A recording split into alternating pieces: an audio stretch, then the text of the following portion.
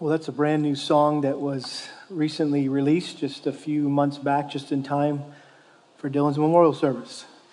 And we played it yesterday during a video tribute of his life. And I wanted us to listen to it again today because ever since Dylan entered eternity this past Monday, I've been thinking of what it must have been like for him when he arrived in heaven. And in my mind's eye, I imagine all the saints and angels there erupted in cheers as Jesus embraced him and said, "Well done, my good and faithful servant." I think every Christian longs to hear those words from Jesus' lips when we get to heaven someday.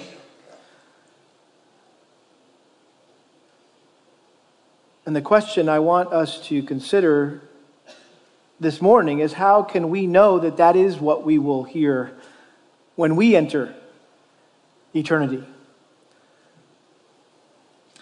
I've always believed that whenever someone we know dies, it's a God-given opportunity to evaluate our own life. It's not uncommon for God to use a person's death to impact and transform the lives of those who knew them. I just think there's something about death that forces us to examine the way we're living and motivates and inspires us to make any necessary changes so we have no need to fear that day when we will stand before the Lord to give an account of our lives. I was reminded yesterday of that famous poem that C.T. Studd wrote. He was a British young man who was a famous cricket player back in the day and came from a very wealthy family, but he gave up all that fame and fortune to become a missionary in some of the hardest places to go in that time: China, India, Africa. And this is the poem that he wrote, just the first two stanzas. It goes like this: "Two little lines I heard one day, traveling along life's busy way, bringing conviction to my heart, and from my mind would not depart. Only one life, 'twill soon be past. Only what's done for Christ will last. Only one life, yes, only one. Soon will its fleeting hours be done. Then in that day my Lord to meet and stand before his judgment seat. Only one life will soon be past. Only what's done for Christ will last." Obviously, Studd was aware of what the Bible teaches about that day when we will all stand before the Lord and give an account of our lives. 2 Corinthians chapter 5, verse 10, "For we must all appear before the judgment seat of Christ, so that each one may be recompensed or rewarded for his deeds in the body according to what he has done, whether good or bad." And then in 1 Corinthians chapter 3, Paul puts it this way, kind of an expansion of that judgment day and what that might look like. In 1 Corinthians chapter 3, verse 10, he says, "According to the grace of God, which was given to me, like a wise master builder, I laid a foundation and another is building on it, but each one must be careful how he builds on it. For no man can lay a foundation other than the one which is laid, which is Jesus Christ. Now, if any man builds on the foundation with gold, silver, precious stones, wood, hay, straw, each man's work will become evident. For the day will show it, because it is to be revealed with fire, and the fire itself will test the quality of each man's work. If any man's work which he has built on it remains, he will receive a reward. If any man's work is burned up, he will suffer loss, but he himself will be saved, yet as though through fire." So in light of this reality that someday God is going to appraise everything we've done during our lifetime, we should want to make sure what we are doing with our lives now is pleasing to Him and will be pleasing to Him in the end. And so this seems like a perfect Sunday, in my opinion, to evaluate, to examine our lives, to see where we may be falling short and where we may need to excel still more in our walk with the Lord. Not only do we have the homegoing of Dylan to stimulate us to live differently, but we also have the beginning of a new year, which is when many people typically make resolutions about how they're going to change in the year to come. We know that many resolve to use their time more wisely or to be on time. How's that? Let's just start with that. Let's just be on time. That's a good resolution for all of us, right? To get out of debt or to save a certain amount of money, to take up that hobby that we've always wanted to develop, or maybe develop a particular skill or ability, spend more time together as a family, or maybe to pursue some friendships and get them to the next level. And there's, of course, obviously lose weight, get in shape, right? That's a common denominator amongst many of us. I think it's interesting, but have you noticed how New Year's resolutions tend to relate to the most basic areas of our lives? It's always something to do with time or money or abilities or relationships or health. Why is that? Why do we tend to gravitate towards those kinds of things? Well, I would suggest to you that there is a God-given sense in all of us that these are the things that He has entrusted to each one of us. And we have the responsibility to use them wisely. We are what the Bible calls stewards. We are stewards of a life. Our life.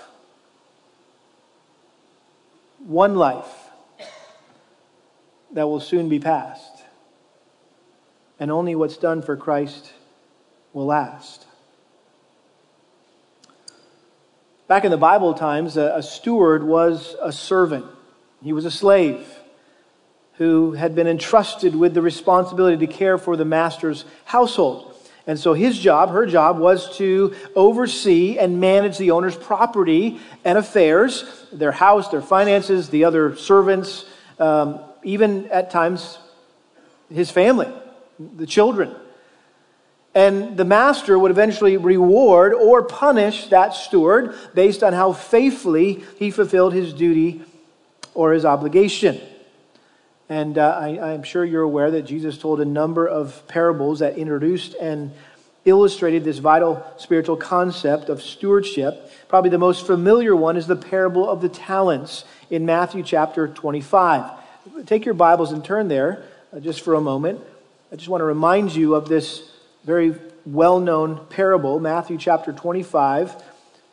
And let me just read verses 14 through 30. Matthew chapter 25, starting in verse 14. For it is just like a man about to go on a journey, who called his own slaves and entrusted his possessions to them.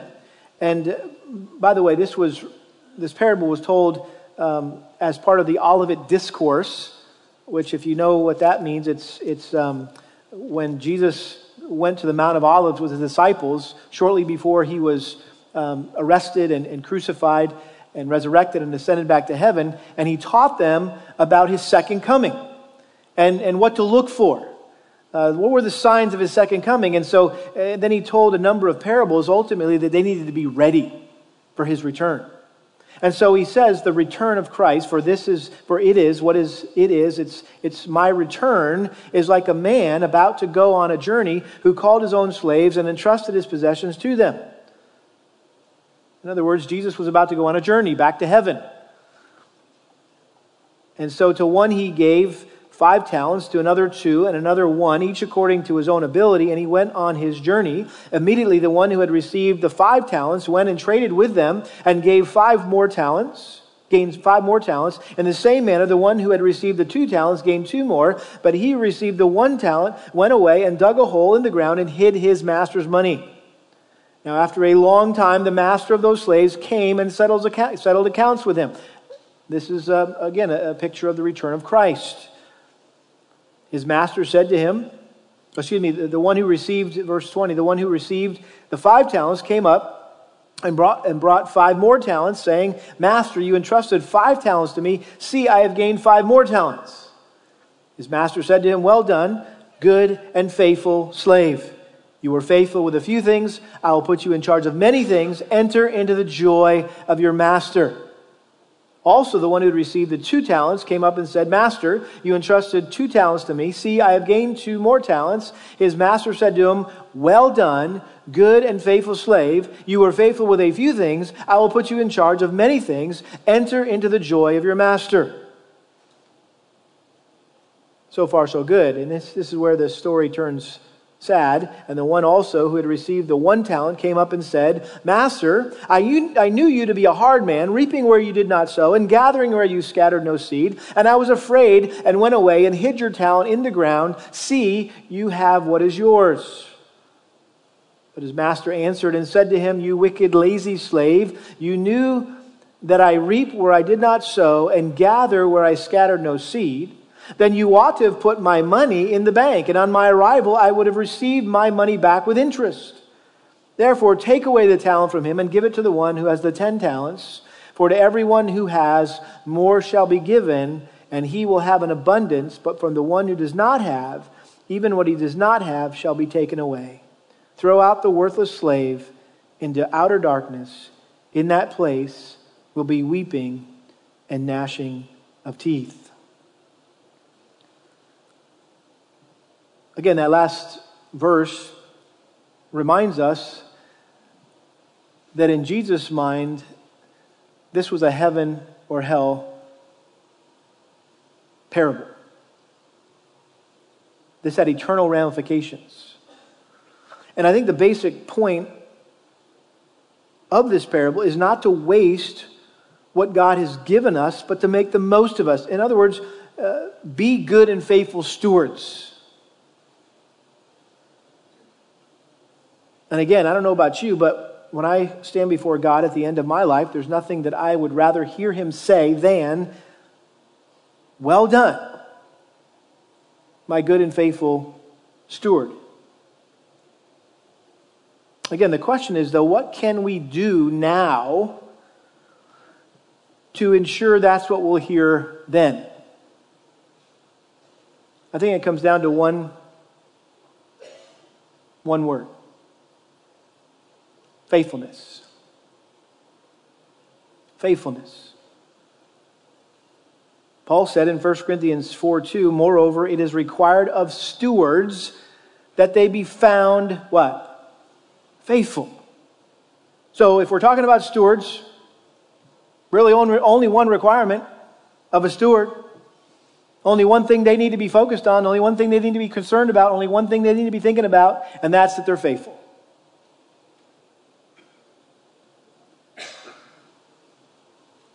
Found faithful. That would make a great epitaph, wouldn't it? On a gravestone. I'll take that. Found faithful.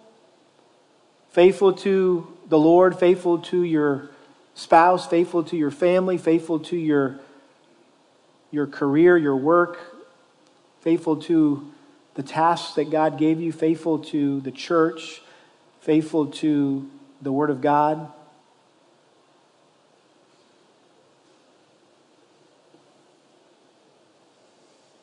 I think that's what God desires most in us and requires most from us as His stewards. Faithfulness.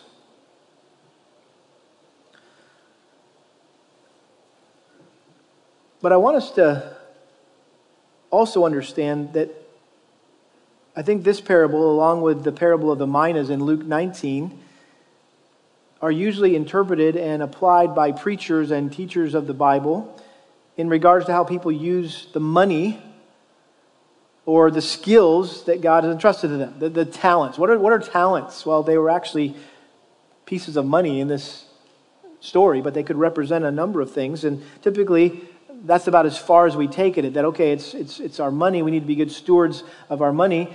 the money that God entrusts to all of us. It's ultimately His money, right? But also our skills, our life skills, our talents. And while I think that's part of what it means to be a faithful steward, I think there's more to it than that. The stewardship involves far more than just what we do with our treasures and our talents. The stewardship encompasses every aspect of our lives. Not only how we use our money, not only how we use our skills, but also how we steward our time, how we steward our bodies, how we steward our relationships, and even how we steward the truth that God has entrusted to us. So we shouldn't view stewardship as merely a subcategory of the Christian life, right? We've all sat through a series on biblical stewardship at some point, or read a book on biblical stewardship, and it's typically about money. It's typically about maybe using your life skills, things like that. But we need to understand stewardship is the Christian life. It's the Christian life.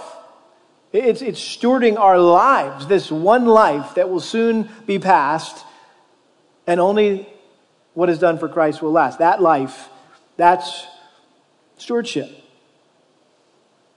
And if we want to do the Christian life well, and to someday hear God say, "Well done," I think it's important that we get away from this one-dimensional perspective of stewardship and adopt a multi-dimensional perspective. And by multi-dimensional, I mean there's more to being a faithful steward than just managing our money. It involves a number of aspects, a number of areas in our lives. Our lives, I guess, could be categorized into 6 major areas that require faithful stewardship or faithful management. These areas include our time, our treasures, our talents, our temples, our bodies, our ties, our relationships, and the truth. And as I've been examining and evaluating my own life over the past few days, honestly, I don't think I'm doing any of these things all that well. I don't know about you, but I don't feel like I've been using my time all that well, and not necessarily managing my money all that well, and not using my gifts and abilities all that well, not taking care of my health all that well, not nurturing, investing in relationships all that well, and not being faithful to share the gospel all that well. And so this is an opportunity for you to examine your life and evaluate your life. And I want just to take some time to look this morning at these, what we could call 6 spheres of spiritual stewardship. 6 spheres of spiritual stewardship: time, treasures, talents, temples, ties, and truth. And what I want to do is I just want to read some passages with you. This is not really going to be a classic exposition where we look at a text and we take a whole lot of time unpacking the text. This is more of a topical message, if you will. And I want to just read some verses with you, just to set them in your mind and your heart, and hopefully for you to take home with you, that you can use the verses that we're going to consider this morning, that we're going to look up together this morning, as a guide, if you will, as a reference point to examine and evaluate your own life in the coming days and weeks. And so let's look first of all at the sphere of time. And we're talking here about the hours, the days, and the months and years that God has given us. Let's begin back in the Old Testament, Psalm 39, verses 4 and 5. Psalm 39, verses 4 and 5. David writes, "Lord, make me to know my end. And what is the extent of my days? Let me know how transient I am. Behold, you have made my days as handbreadths," which, by the way, isn't very big. It's the breadth of your hand from the point of your thumb to your little finger, the hand breadth, right? "And my lifetime as nothing in your sight. Surely every man at his best is a mere breath." This passage reminds me of what James said in James chapter 4. Come now, you who say today or tomorrow we're going to do this and we're going to go here and we're going to make a sail here and we're going to go to this city and we're going to go on this vacation. And he goes, what are you doing? You don't know what your life will be like tomorrow. You're just a vapor that appears for a little while. And so David and James, they understood that life is short. And our next breath is not guaranteed. And so we should be mindful of that the end of our life could happen at any moment. And we need to be ready for that moment. Look at Psalm 90.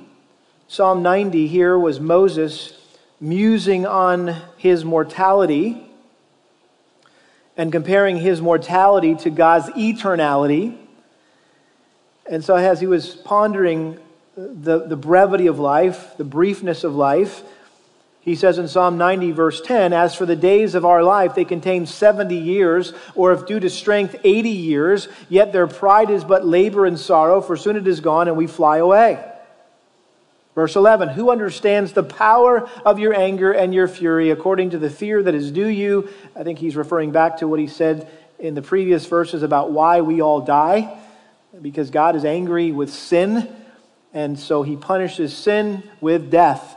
And because we all live in, we're all sinners who live in a sin-cursed world, right? We all experience death. But notice what he says in verse 12. So teach us to number our days, that we may present to you a heart of wisdom. In other words,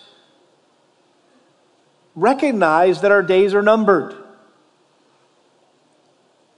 And obviously we don't know how many days we have. The Lord has ordained for our lives, but he's ordained a certain number of days for us to live from the moment we're conceived to the time we die. And so therefore we need to present to him a heart of wisdom. We need to live wisely rather than foolishly. And that's what Paul was getting at in Ephesians chapter 5. Ephesians chapter 5, verses 15 and 16, he said this, therefore be careful how you walk or live, not as unwise, but as wise, making the most of your time because the days are evil. So then do not be foolish, but understand what the will of the Lord is. In other words, life really could be summed up as figuring out what the will of God is and doing it. What does God want for me to do? And then doing it with all our heart. And so we need to evaluate this sphere of time, the hours, the days, the months, and years that God has given us. Are you being a faithful steward of your time? Not just the minutes of every day, but your time here on earth. How about treasure? Secondly, again, this one is probably more familiar to us. It's what we're used to thinking about whenever the topic of stewardship is brought up. We're talking about the material resources that God has given us. Back in Deuteronomy chapter 8, God makes it very clear where all of our resources come from. Deuteronomy chapter 8, verse 16, Moses was reminding the people of God's provision for them during the wilderness wandering. Deuteronomy 8, verse 16, in the wilderness he fed you manna, which your fathers did not know, that he might humble you and that he might test you to do good for you in the end. Otherwise you may say in your heart, my power and the strength of my hand made me this wealth. But you shall remember the Lord your God, for it is he who is giving you power to make wealth, that he may confirm his covenant which he swore to your fathers, as it is to this day. And so the Lord is the one who provides for us, so we can provide for our families, right? And we can provide for others, provide for his work, his kingdom work here at the church and in missions and in other ministries that we might support and contribute to. But turn to the New Testament, Matthew chapter 6. Matthew chapter 6. Again, all of these verses are familiar, I'm sure, to most of you. But hopefully they'll stir you up by way of reminder this morning. Matthew chapter 6, verse 19. Again, to look at maybe these passages with fresh eyes, with an eternal perspective. It's as if we're still here this morning breathing in the air of heaven, right? As we've been thinking about death and eternity. And so hopefully we'll look at these with a fresh perspective. Matthew chapter 6, verse 19. Do not store up for yourselves treasures on earth, where moth and rust destroy and where thieves break in and steal, but store up for yourselves treasures in heaven, where neither moth nor rust destroys, and where thieves do not break in or steal. For where your treasure is, there your heart will be also. The eye is the lamp of the body. So then if your eye is clear, your whole body will be full of light. But if your eye is bad, your whole body will be full of darkness. If then the light that is in you is darkness, how great is the darkness? And then here he is in verse 24, bringing this all to its conclusion. No one can serve two masters, for either he will hate the one and love the other, or he will be devoted to one and despise the other. You cannot serve God and wealth. Jesus repeated this same statement in Luke chapter 12. Luke chapter 12 in the parable of the rich man. If you remember, he was approached by a gentleman who wanted to get his help arbitrating or sorting out some inheritance conflict in a particular family. And Jesus caught a whiff of greed. And so this is what he said, Luke chapter 12, verse 15. He said to them, beware and be on your guard against every form of greed, for not even when one has an abundance does his life consist of his possessions. Even if you're a rich person, it's not about your money. It's not about your stuff. We've all heard it said, right? You've never seen a hearse pulling a U-Haul trailer. You can't take it with you. And he goes on to tell that story essentially, or makes that point in this parable. He told them a parable saying the land of a rich man was very productive. And he began reasoning to himself saying, Self, what shall I do, since I have no place to store my crops? And he said, this is what I'll do. I will tear down my barns and build larger ones, and there I will store all my grain and my goods. And I will say to my soul, Soul, you have many goods laid up for many years to come. Take your ease, eat, drink, and be merry. And those of us that know the Lord are kind of like wanting to move away from that guy, because we know that judgment is about to fall on that arrogance and that presumption. God had blessed this man, but he gave no glory and honor to the Lord. He never asked himself, well, okay, you blessed me for a reason. What do you want me to do with this bumper crop that you've given me? But he didn't think about anybody beyond himself and how he could serve himself with that wealth. And so God said to him, verse 20, you fool, this very night your soul is required of you. And now who will own what you have prepared? So is the man who stores up treasure for himself and is not rich toward God.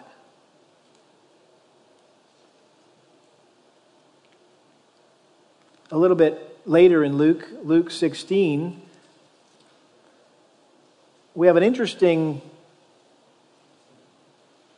dialogue that Jesus has here. And it's really all about, and it's in the midst of really kind of, it seems like a bad example, this unrighteous steward that gets fired.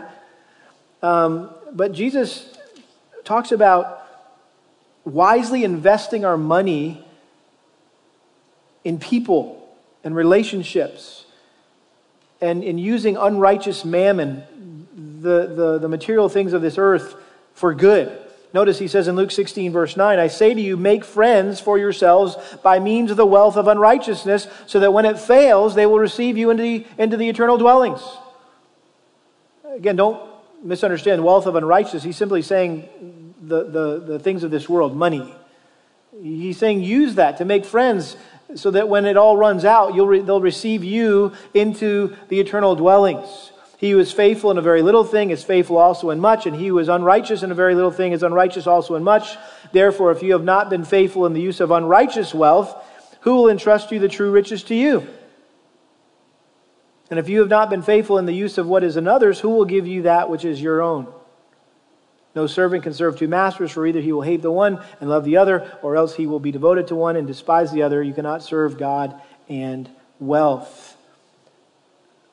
Jesus, again, was just simply saying how you use your money and your material resources tells you a lot about yourself. And if you're faithful with that, then guess what? The Lord's going to entrust you with even greater things. But if you're not faithful in the simple things like paying your bills and giving to the Lord and just the basic biblical responsibilities we all have with our resources, God's like, hey, I ain't going to give you any more. I can't trust you with what I already gave you. Why would I give you more? But it could also be an indication of the responsibility we get in heaven. We prove ourselves, our faithfulness now for greater responsibility in heaven. And how about this for an application? Will we get to heaven and meet people who will say to us, thank you for giving to that church, because it was through that church that I came to know Christ. Or thank you for giving to that missionary, because it was that missionary that came to my country and shared the gospel with me that I came to know Christ. And so thank you for investing in my life through that missionary, through that church. It's really compelling to think about. 1 Timothy chapter 6, maybe one more passage under this category. 1 Timothy chapter 6, verse 17. Instruct those who are rich in this present world not to be conceited or to fix their hope on the uncertainty of riches, but on God, who richly supplies us with all things to enjoy. Instruct them to do good, to be rich in good works, to be generous and ready to share, storing up for themselves the treasure of a good foundation for the future, so that they may take hold of that which is life indeed.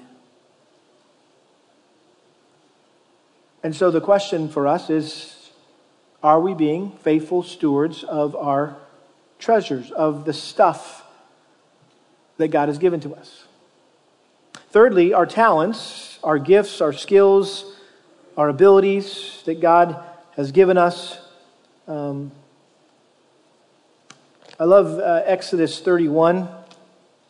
Exodus 31 is a description of the tabernacle, when God presented the blueprints, if you will, of the tabernacle. And I'm sure Moses was thinking, this is incredible, but I don't know how to build this. And so God had built into the nation of Israel people with skills and talents and gifts who he had blessed and prepared to build this tabernacle, this place of worship. Exodus 31 verse 1, now the Lord spoke to Moses saying, see, I've called by name Bezalel, the son of Uri, the son of Hur, of the tribe of Judah. I have filled him with the Spirit of God in wisdom and understanding and knowledge and in all kinds of craftsmanship to make artistic designs for work in gold and silver and in bronze and in the cutting of stones for settings and in the carving of wood, that he may work in all kinds of craftsmanship. And behold, I myself have appointed with him Aholiab, the son of Ahisamach of the tribe of Dan, and in the hearts of all who are skillful I have put skill, and they may make all that I have commanded you. So God has gifted each of us with particular skills, talents to accomplish his purposes, to build his kingdom, as it were. Ecclesiastes has a lot to say about work and making the most of your life in that regard. Ecclesiastes chapter 9, verse 10. Whatever your hand finds to do, do it with all your might. There is no activity or planning or knowledge or wisdom in Sheol where you're going. In other words, this is the time to shine. Because once you die, it's over in the sense of whatever your hands are finding to do now, do it with all your might. Chapter 11, verse 6, sow your seed in the morning and do not be idle in the evening, for you do not know whether morning or evening sowing will succeed or whether both of them alike will be good. So in other words, just be constantly sowing that seed and using your gifts and putting your abilities to good use, trusting the Lord that He's going to use it for His purposes, even when you don't see any maybe immediate results. Colossians chapter 3, maybe some more familiar territory here than the book of Ecclesiastes. Colossians chapter 3, verse 23, whatever you do, do your work heartily as for the Lord rather than for men, knowing that from the Lord you will receive the reward of the inheritance. It is the Lord Christ whom you serve.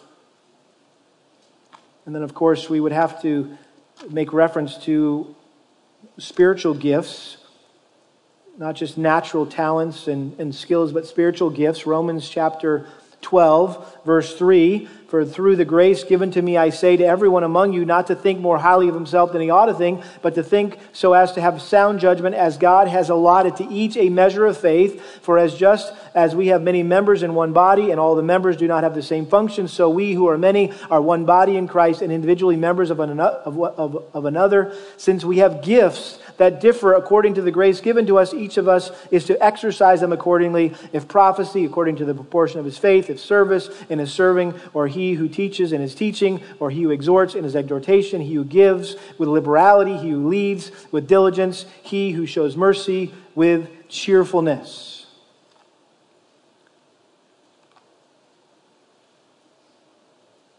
And maybe jump over 1 Timothy just for a second to 1 Peter chapter 4. Again, mentions of spiritual gifts here. 1 Peter chapter 4, verses 10 and 11. As each one has received a special gift, employ it in serving one another as a good steward of the manifold grace of God. Whoever speaks is to do so as one speaking the utterances of God. Whoever serves is to do so as one who's serving by the strength which God supplies, so that in all things God may be glorified through Jesus Christ, to whom belongs the glory and dominion forever and ever. Amen.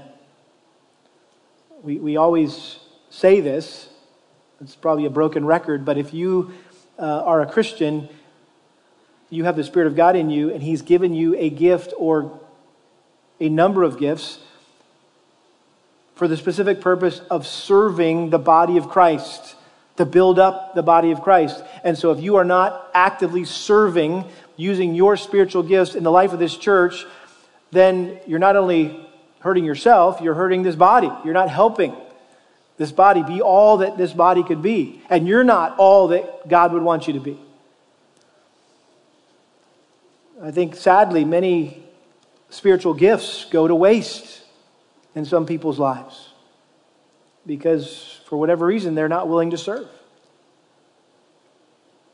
I think it's interesting what Paul told Timothy, 1 Timothy chapter 4, verse 7. 1 Timothy 4, verse 14. Do not neglect the spiritual gift within you, which was bestowed on you through the prophetic utterance with the laying on of my hands by the presbytery. Take pains with these things. Be absorbed in them so that your progress will be evident to all. In other words, not only, apparently, Timothy, maybe it was his timidity, his fear that he had pulled back and he was neglecting that spiritual gift potentially that God had blessed him with, that he had been ordained to serve in leadership and to teach in that church. And so he's saying, hey, don't neglect that spiritual gift, Timothy. In fact, take pains with that gift. Be absorbed in it so that your progress will be evident at all. In other words, if God's given you the gift of teaching, for example, absorb yourself in that gift so that you just keep getting better and better and better at it. Or whatever it is that God has given you to serve Him. 2 Timothy chapter 1 verse 6, again he repeats this. For this reason I remind you to kindle afresh the gift of God which is in you through the laying on of my hands. And there may need to be some rekindling afresh in your life when it comes to your spiritual gifts. and how you're using them for God's kingdom work. Number 4, our temples. This is simply a reminder that God has given us minds and bodies that He expects us to steward well. 1 Corinthians chapter 6, verse 19, do you not know that your body is a temple of the Holy Spirit who is in you, whom you have from God, and that you are not your own, for you have been bought with a price. Therefore glorify God in your body. Whatever you do, whether you eat or drink, do all to the, what? Glory of God. Paul says in 1 Corinthians 9, verse 27, that he disciplined his body. He made it his slave so that after he preached to others, he himself would not be disqualified. Paul exhorted young Timothy in 1 Timothy chapter 4, verse 7. He said to discipline yourself for the purpose of godliness, for bodily discipline is only of little profit. He didn't say it is of no profit. He didn't say it was a waste of time. He just said it's not as important as your spiritual discipline. In other words, don't go to the gym for an hour if you're not spending an hour in God's Word or praying for an hour, right? It's like, where are your priorities? But it doesn't mean, I'm just going to stay home and have my quiet time because it really just matters. My spiritual life, that's all that matters. And he says, no, bodily discipline is of some profit. Godliness is profitable for all things since it holds promise for the present life and also for the life to come. Now, I know some of you guys are like, I love that verse. That's like my life verse. I'm just like, I don't need to worry about my body. I'm going to get a glorified body someday anyway. I'm just going to wait for that.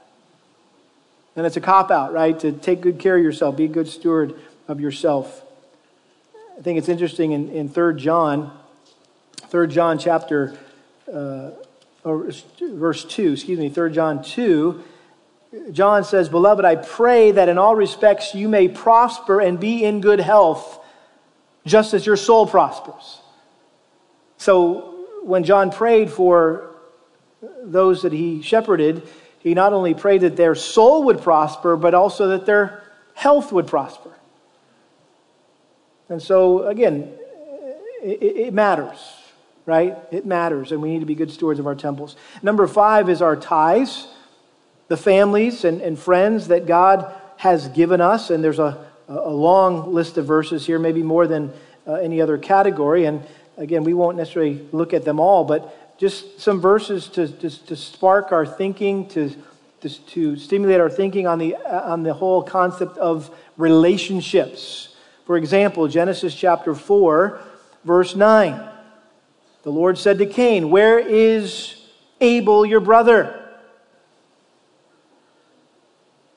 And of course, this was immediately after Cain had just murdered his brother. And Cain responded, I do not know. Am I my brother's keeper? And by the way, God never answered that question directly, but the answer is implied. What is the answer to that question? Am I my brother's keeper? Absolutely. And so I think that principle applies to our family members. That does God expect us to watch over one another in our families? Does He want us to watch over one another in the church, our brothers and sisters in Christ? Absolutely. We have a great example in 1 and 2 Samuel of the relationship between David and Jonathan and how they cultivated that friendship. And that was a very complicated friendship. When your best friend is the son of the king who's trying to kill you. They had to navigate that whole thing, right? But they worked at it, and they became dear, lifelong friends. And when Jonathan died at the hands of the Philistines, David mourned.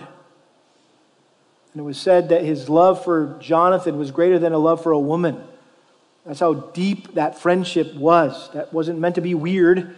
Sounds weird in our day. It's not weird. It just showed the depth of their friendship. Psalm 128, getting into the realm of the family. Psalm 128, Verses 1 through 4, how blessed is everyone who fears the Lord, who walks in his ways. When you shall eat of the fruit of your hands, you will be happy and it will be well with you. Your wife shall be like a fruitful vine within your house, your children like olive plants around your table. Behold, for thus shall the man be blessed who fears the Lord. And so, again, God in his word highlights the relationships between husbands and wives and parents and children and brothers and sisters. Of course, Ephesians 5, wives submitting to your husbands, husbands loving your wives, children honoring and obeying parents, and parents raising their children in the nurture and admonition of the Lord, not exasperating them in the process. And then even the slaves and the masters, the workers and employees and the bosses and those relationships that we have at our workplace. And then the relationships we have within the church. 1 Timothy chapter 5, verse 1, Paul told Timothy, don't sharply rebuke an older man, but rather appeal to him as a father, to the younger men as brothers, the older women as mothers, and the younger women as sisters in all purity. Paul likens the church to a family. And those of us, those who are older than us, they're our spiritual mom and dad. And those who are younger than us, they're our little brother and sister in Christ. And that's the way we should view the relationships that we have with one another. 2 Timothy 2:2. Paul says, the things which you've heard from me, entrust to faithful men who will be able to teach others as well. Older women should be teaching younger women, right? Titus chapter 2. Hebrews chapter 10 talks about how we're to stimulate one another to love and good deeds. On the way to church, when we're coming here, we should be thinking, it says, consider how to stimulate one another to love and good deeds. Did you think about what could I say? What could I do today to be an encouragement, to stimulate the spiritual life of that, my brother or sister in Christ that I know is going to be there today, that I'm going to see today? Did you think that way? We need to think that way. 1 Peter 4:9 talks about hospitality, showing hospitality to one another, inviting one another into our homes and loving and caring for one another, meeting one another's needs, building, cultivating close relationship. And then lastly, the truth. The truth. We've been entrusted with the good news of the gospel. God's given that to us, and we are to be his witnesses. Acts 1:8. You will be my witnesses in Jerusalem, Judea, Samaria, even to the remotest part of the earth. We've been learning in Romans. Paul was not ashamed of the gospel. In fact, he felt under obligation. He felt a stewardship. He was eager to preach the gospel because he knew it was the power of God for salvation to everyone who believes. In fact, he mentions that specifically in 1 Corinthians chapter 9. 1 Corinthians chapter 9, verse 16. For if I preach the gospel, I have nothing to boast of, for I am under compulsion. For woe to me if I do not preach the gospel. For if I do this voluntarily, I have a reward. But if against my will, I have a stewardship entrusted to me. In other words, I've got a responsibility to share the gospel whether I want to or not. And in fact, Paul likened it to a stewardship. This was entrusted to me. This was my task. This was my duty. This was my honor. This was my privilege. To be called by God as one who's been rescued to go rescue others. Paul himself prayed and asked for prayer in this regard in Colossians 4, verse 3. He asked them to pray for them, for us as well, that God will open up to us a door for the word so that we may speak forth the mystery of Christ, for which I've also been in prison, that I may make it clear in the way I ought to speak. So Paul said, hey, pray that the Lord would just open up doors of opportunity and that he would grant us the boldness to walk through those doors, to take advantage of those opportunities. and clearly communicate the gospel. But notice he didn't stop there. It's just like, hey, it's not enough just for you to pray for the preacher, the evangelist. No, pray for yourself. Conduct yourselves, verse 5, with wisdom toward outsiders, making the most of the opportunity. Let your speech always be with grace, as though seasoned with salt, so that you will know how you should respond to each person. In other words, we should live our lives in such a way that we are praying for opportunities, looking for opportunities, taking advantage of opportunities, and as we do, that we would winsomely share the good news of salvation. It's good news. In fact, it's the best news ever. And we shouldn't beat people over the head with it. It's something that we can share with them with a smile on our face. I mean, can you imagine if you had been entrusted with the cure for cancer? Would you be a good steward of that if you kept it to yourself and didn't tell anybody else? I mean, you'd be running around trying to figure out ways to communicate that. In every possible venue, opportunity, right? And so we've been entrusted with the truth that God has given us. And so, are you being a faithful steward of the truth that God has given you?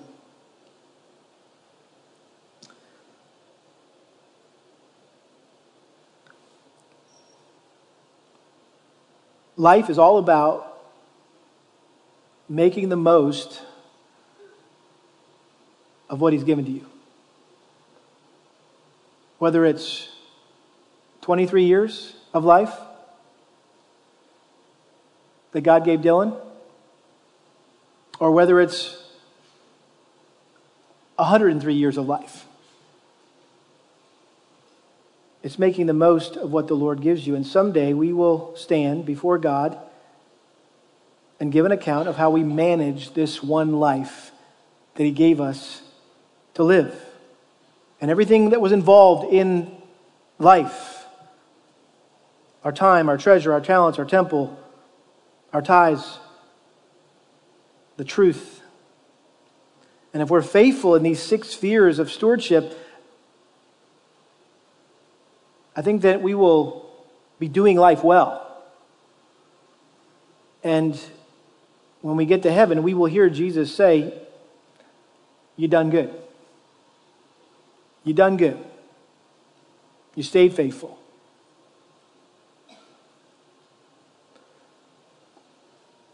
Let me close by just reminding us, lest we go out of here gritting our teeth and clenching our fists and going, okay, I really got to change now. I'm going to do better. I'm going to live differently. And we run off in our own strength. Remember that Jesus exemplified a life done well. But what's more, because He lived His life to perfection, which none of us have or ever will, He also earned for us a life done well. Amen? And so this is not about working your way, doing enough good stuff to earn the right to go to heaven. It's already been earned for us through Christ's life and death. Again, just a reminder here that we cannot master life without the help of the Master. God never calls us to do anything that He doesn't also give us the wisdom and strength to do it. You cannot do life well in your own strength, in your own wisdom. And neither can I. We need to depend, we need to rely on Christ. Apart from Him, we can do nothing. Paul said that he strived, that he worked according to the power, the energy of Christ that dwelled within him. Philippians 4:13, I can do all things in my own strength, in my own... I can do all things through Christ who strengthens me.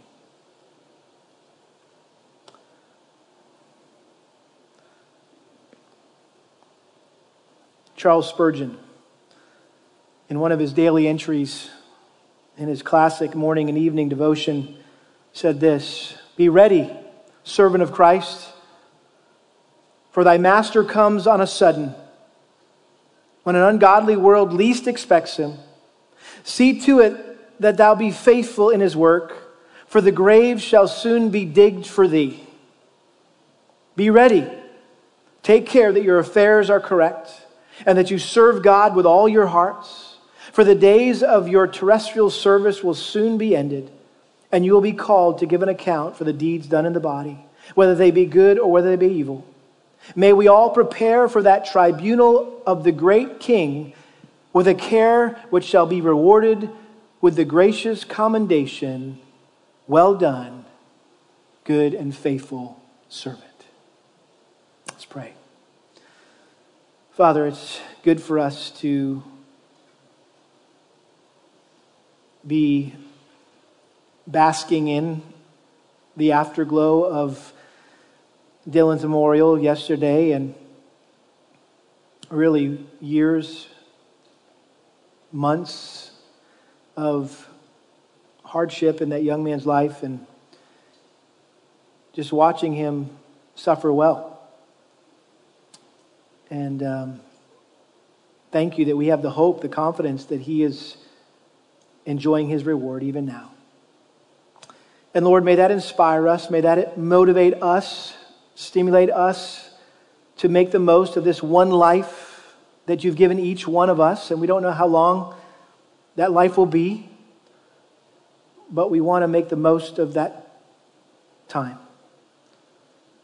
And so, Lord, grant us grace through the power, through the example of Christ, Lord, to be good stewards of this one life that will soon be past. May all that we do be for Christ, so that we'll last, we pray. In his name, amen. Well, again, if you're visiting with us this morning, thanks so much for being here. And again, we want to remind you just to stop by our welcome desk as you leave. Love to meet you out there in just a few seconds here. But if you would like to talk with someone this morning, maybe you have a concern, maybe you have a need, maybe you just need somebody to pray for you, you have a question, we've got a couple of our elders available up front here afterwards. You just come and take some time to visit with them. But appreciate you guys again. Just such an honor, such a joy for me, and I speak on behalf of my wife, our family, to be a part of this church. Thank you just for striving to be all that the Lord would want us to be. And so we love you guys, and have a great week. You're dismissed.